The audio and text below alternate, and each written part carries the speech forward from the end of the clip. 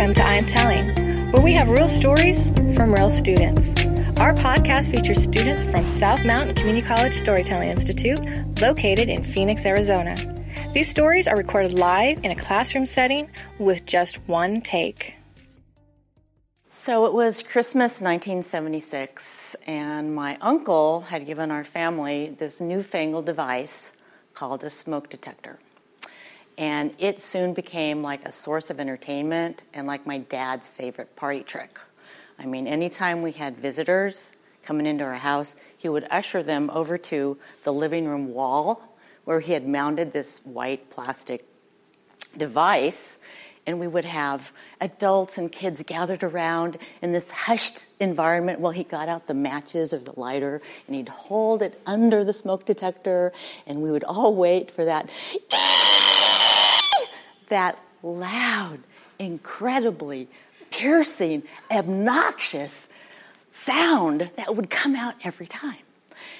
And I can't tell you why this was so entertaining, but it was 1976, and we had no internet, right? So there were no options for us. So I grew up about an hour east of Los Angeles in Southern California, and our neighborhood used to be in Orange Grove, as many neighborhoods in Southern California are. And in fact, we still had orange trees in our neighborhood. So we had one in our front yard, and neighbors had one in the backyard, but they were kind of sprinkled around. We had a classic 1970s ranch-style home, perfect for our family of five, myself, my older sister, my younger brother, mom and dad. And, typical pets. And we had this rustic, I think it was called a split-rail fence in our front yard, decorative but not functional. You know, the kind you could kind of slide through or walk over, but it was separating our yard from the sidewalk. So it was probably, it was November of that year that I awoke. I was awakened by the sound of the smoke detector. And my eyes weren't even open yet, but I remember thinking, why is somebody playing with a smoke detector in the middle of the night? That was quickly followed by the voice of my younger brother screaming at the top of his lungs, "Fire! Fire!" And I'll never forget the way he said that. In fact, at a more appropriate moment, like not then, but later, I asked my brother, why fire? It should be fire. And, when I mentioned that to my brother, of course, he just gave me an irritated look because that didn't make any sense to him. So our bedrooms were in the back of the house. We had 4 bedrooms in this ranch-style home. And I don't know if my brother opened the bedroom door or I opened it, but bedrooms were in the back. I had to go through our hall out to the right, to the front yard. As I'm going down the hall, I can smell smoke. I don't know if you've ever smelled like a fire of a building or something that's not wood, but it's just this really sharp, it's a smell you never forget. To this day, I will be in the middle of having lunch, I will be talking to a friend, and I'm like, do you smell that? The sense memory is so strong for me because of being through that experience. So get into my hallway, there's smoke, it's black smoke. I can look through the hallway over to the kitchen, there's orange and yellow flames dancing. I stumble out, I get into our front yard, my brother's already there, my sister's there, we're all kind of huddled in the driveway. Nobody's arrived. I think we heard sirens at that point of the fire engines coming.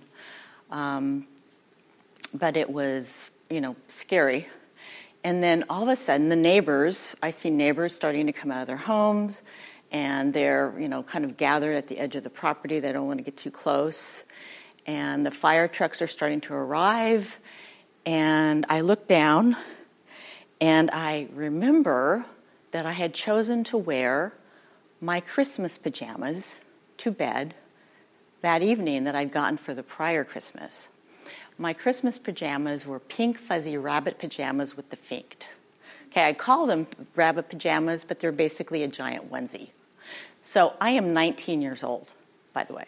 I am 19 years old. I'm standing in my driveway with every attractive fireman in a 10-mile radius.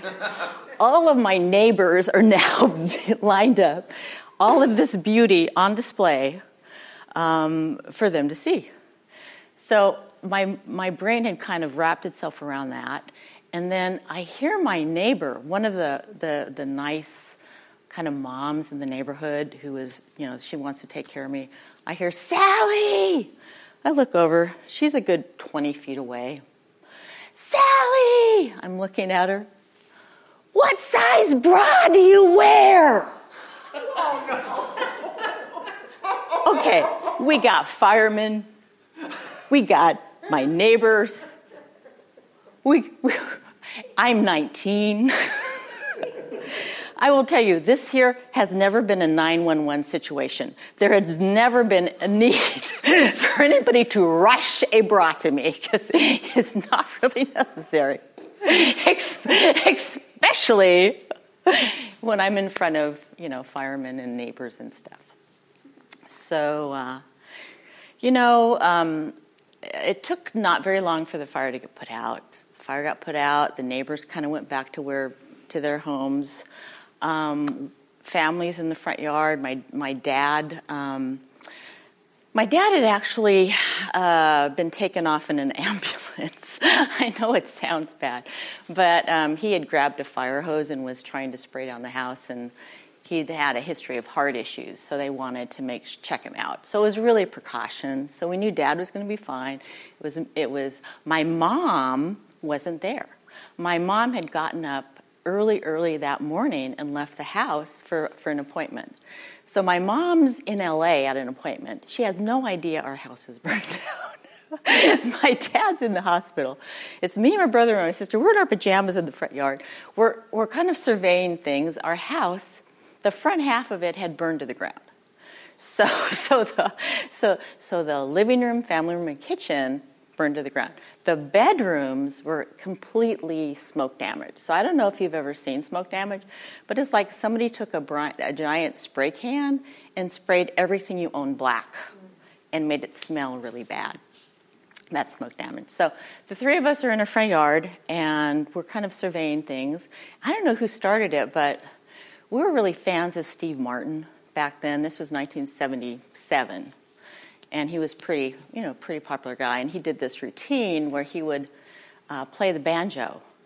And he would say things like, yeah, everything feels really good when you're playing. No, nothing's bad when you're playing the banjo. I'm going to the dentist. Oh, but I'm playing the banjo. Oh, my house is burning down, but I'm playing the banjo. So the three of us are playing air banjo in the front yard, doing a Steve Martin routine. And our house is, in ruins behind us. So that gives you a sense of kind of our family dynamic. You might be curious about what started the fire.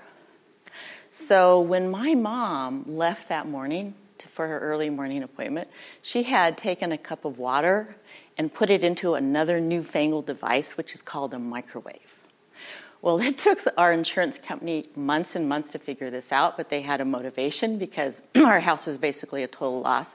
But they found out that she had heated this cup of water, left the house. For some reason, the microwave malfunctioned, and it either sparked or just outright exploded because the fire, within a half an hour, the kitchen and the family room was ablaze. So that's kind of how that started. And these stories around the fire, you've got me in my pink fuzzy rabbit pajamas, my onesie. You've got my brother screaming fire. You've got my dad going off in an ambulance. And this story has become part of the fabric of our family. And it really has something that binds us closer together.